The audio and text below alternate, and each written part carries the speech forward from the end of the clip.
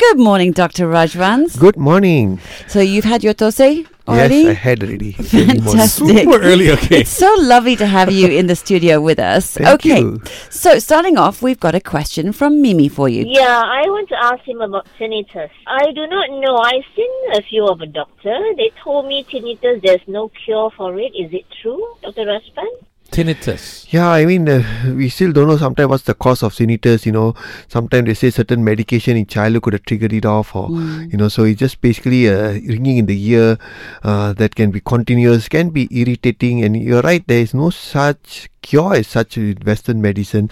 Of course, they'll try to rule out other causes, see a ENT, and most time nothing will be there. The only worry, sometimes tinnitus can lead to vertigo, so people worry about that. Some people have tried the herb ginkgo. It's just not the normal ginkgo herb that you get for circulation. It's the one EGB7. I think there's certain brand names out there that you can try, and some people who have taken, my patients who have taken this, find that after a few months, they are, about 2-3 months of using it, the tinnitus goes away. Really? Yeah. Okay. Some have tried that, and but a lot of times people take, nothing really happens. So what they then say is try things like white noise to try to overcome that effect on this, and over time people do learn to adjust, and it's just something they live with. But there's no real cure for it. You just must make sure there's no other causes that are causing the problem. But apart from that, you can try this herb. Otherwise, no real cure. Okay, so you said Western medicine. Do we know of, Chinese medicine, for example? Yeah, that's the only one they said, the ginkgo, the one from the, I think, right. You get ginkgo lights are from the, I think, the root. So this is from the leaf. I think there's EGB7. Okay. So there are some brands out there. You can ask the pharmacist. But you can't just go and buy ginkgo and start eating it. That doesn't work. Yeah, it doesn't work because you must get the, the one that is sort of purified and compounded. Right. Yeah. Okay. So, Doc, we have Danny on the line. Hi, Danny. What would you like to ask the doctor? Okay, so I've been having sleep problems. So I'm addicted to sleep medication. So I'd like to know what steps can I take to stop relying on those? Yeah, I mean, sleep medication long term, they have their own problem, their own side effects. So we use the word sleep hygiene. That means you have to start looking at ways to, get your, what they call it, the melatonin secreted in the evening. So things like maybe, as the sun comes down, you start relaxing a bit. Some evening walks will help. Don't eat or exercise too near bedtime, so that will aggravate things. The other thing is the blue light, So doing computer work, handphones, television, at least should be, they say up to 1 to 2 hours before bedtime, you should stop that. If not, at least 1 hour you should try. Then you can try things like essential oils, essential oils that are, sort of calm you down, that will help. Then you can try things like, there are certain supplements, things like chamomile tea, valerian, evening primrose oil. These are all some certain herbs that can help you calm down and relax. So these are some of the things you can do. Some people even talk about mindfulness, meditation, that will help, and try to slowly relax into the night. Other thing they seem to help some people is melatonin, which is actually a sleep hormone. It is available nowadays, you can get it. So these are all the things you need to try, and if possible, try to get off the sleep medication. Because Danny, you say you're addicted, but is it diagnosed? Did the doctor tell you that you're hooked on it, or how do you know you're addicted to it? Because I can't sleep without it. Yes, right. And how long have you been on this? For a couple of months now. So already quite, more than 2 weeks you already start getting dependent. So even to stop suddenly is not a good idea, not easy to get sleeping tablets nowadays. So you're probably getting a doctor, because pharmacies don't have anymore. Right. So now talk to your doctor and see whether you can slowly tail off while you try all these other things that we discussed just now. And again, look up at sleep hygiene. There are many other ideas they'll give you. But slowly, don't stop suddenly whatever you're taking. I would slowly maybe try half a tablet first, and then after that go alternate days, and then maybe twice a week, and slowly take it off if possible. So kind of like lower the dose, wean yourself off it. Because sudden stop, you might just get a rebound, effect, and it get worse.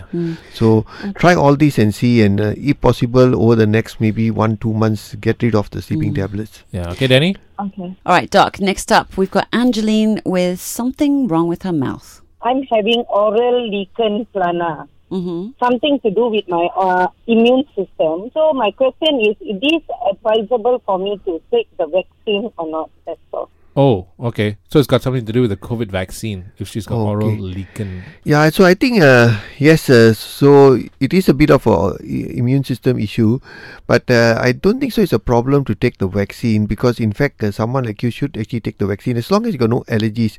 Right now, if you are having allergies to certain medication, then I think Pfizer has said, depending on which vaccine you're going to take, if Pfizer, then they will not recommend you to take if you're allergic to, let's say, non-steroidal or sulfur sort of drugs, because I think there is some of that inside the vaccine. Right. But then they might be able to ask you to take the old technology, the things like Sinovac vaccines, which is just got an inactivated virus. So when you fill up that form in MySejahtera, you must mention everything that you have.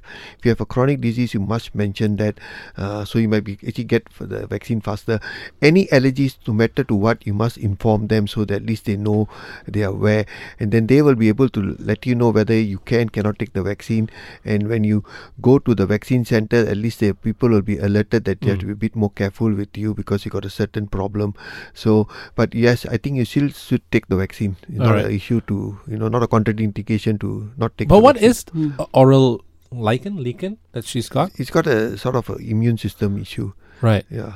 Okay, so how does that present itself in the mouth? Like what? Yeah. What? You get a sort of like a whitey sort of discoloration and all in the. Is it like having thrush in your mouth? Something can mimic thrush sometimes if you don't diagnose it correctly. Right. Okay. So the thing is, in her case, is it a lifelong thing that you need to deal with? I think they have to still. There is treatment, so they have to go and see the doctors, and then they will be able to see what is the right sort of treatment for you.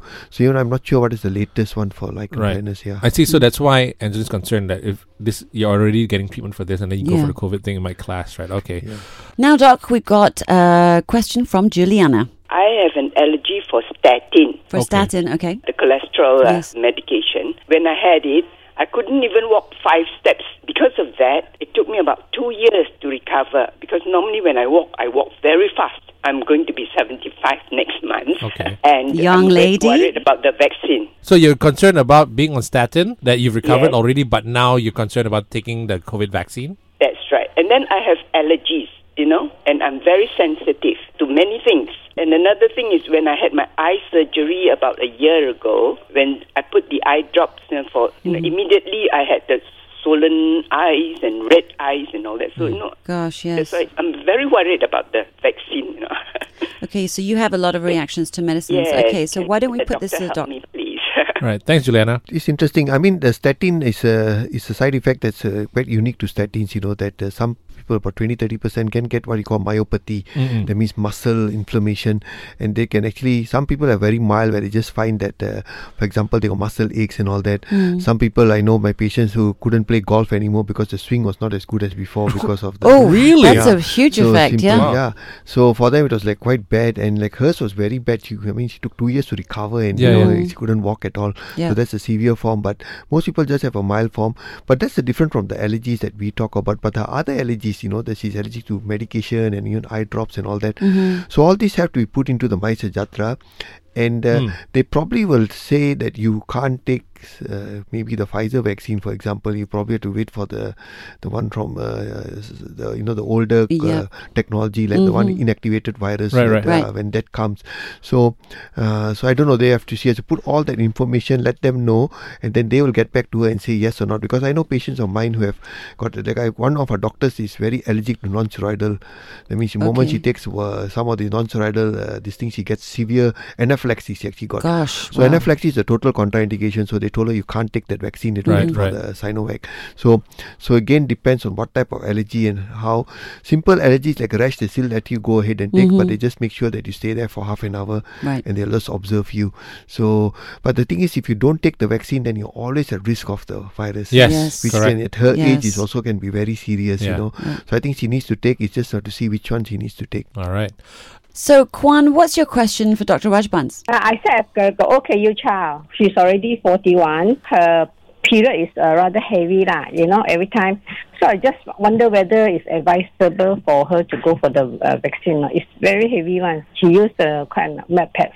And at one time, 3 years back, he actually fainted, And then after going to the gynae and do a lot of tests, she was just okay. It's just that the period is a bit heavy. She says to take those pill have to take on the second day and third day to reduce the flow, that. So it is manageable now. But I don't know whether it's advisable to go for the vaccine or not. Oh, wow.